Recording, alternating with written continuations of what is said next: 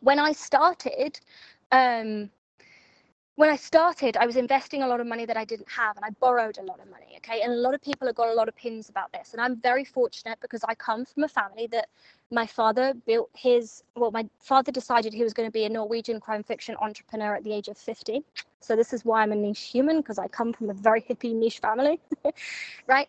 And, he went from, earning 14,000 a year teaching to making a significant amount of money. And so my father prides himself in being humble.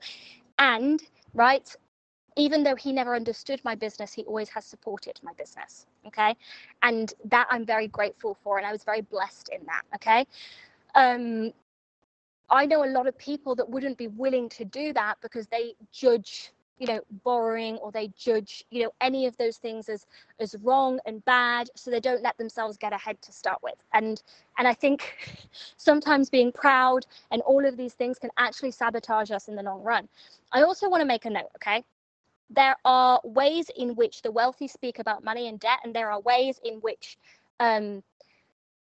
the non-wealthy speak about money and debt. And I have various financial advisors, because you get to a certain point, and I recommend this for anyone that is like at a certain point of wealth. I'm not going to tell the exact number, but like it helps you to have a financial advisor, because if not, it's quite a lot to try and manage on your own, especially if you're not trained in it. So like I have bookkeepers, I have various accountants, I have financial managers, planners, like I have all of that, and I pay for that for my peace of mind. Anyway, I was speaking to my financial manager, and I was like, I've got another house payment, which is 60K at the end of August. And I was like, I'm just sick of paying it paying part of it from my savings, even though I could pay it many times over.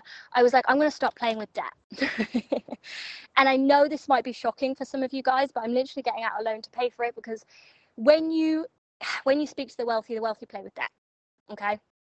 And there's actually nothing wrong with debt and play with loans, and they're just really, really smart about it. And I'm not going to give anyone here any financial advice, but like, I just want you to know and do this as a social experiment. Okay.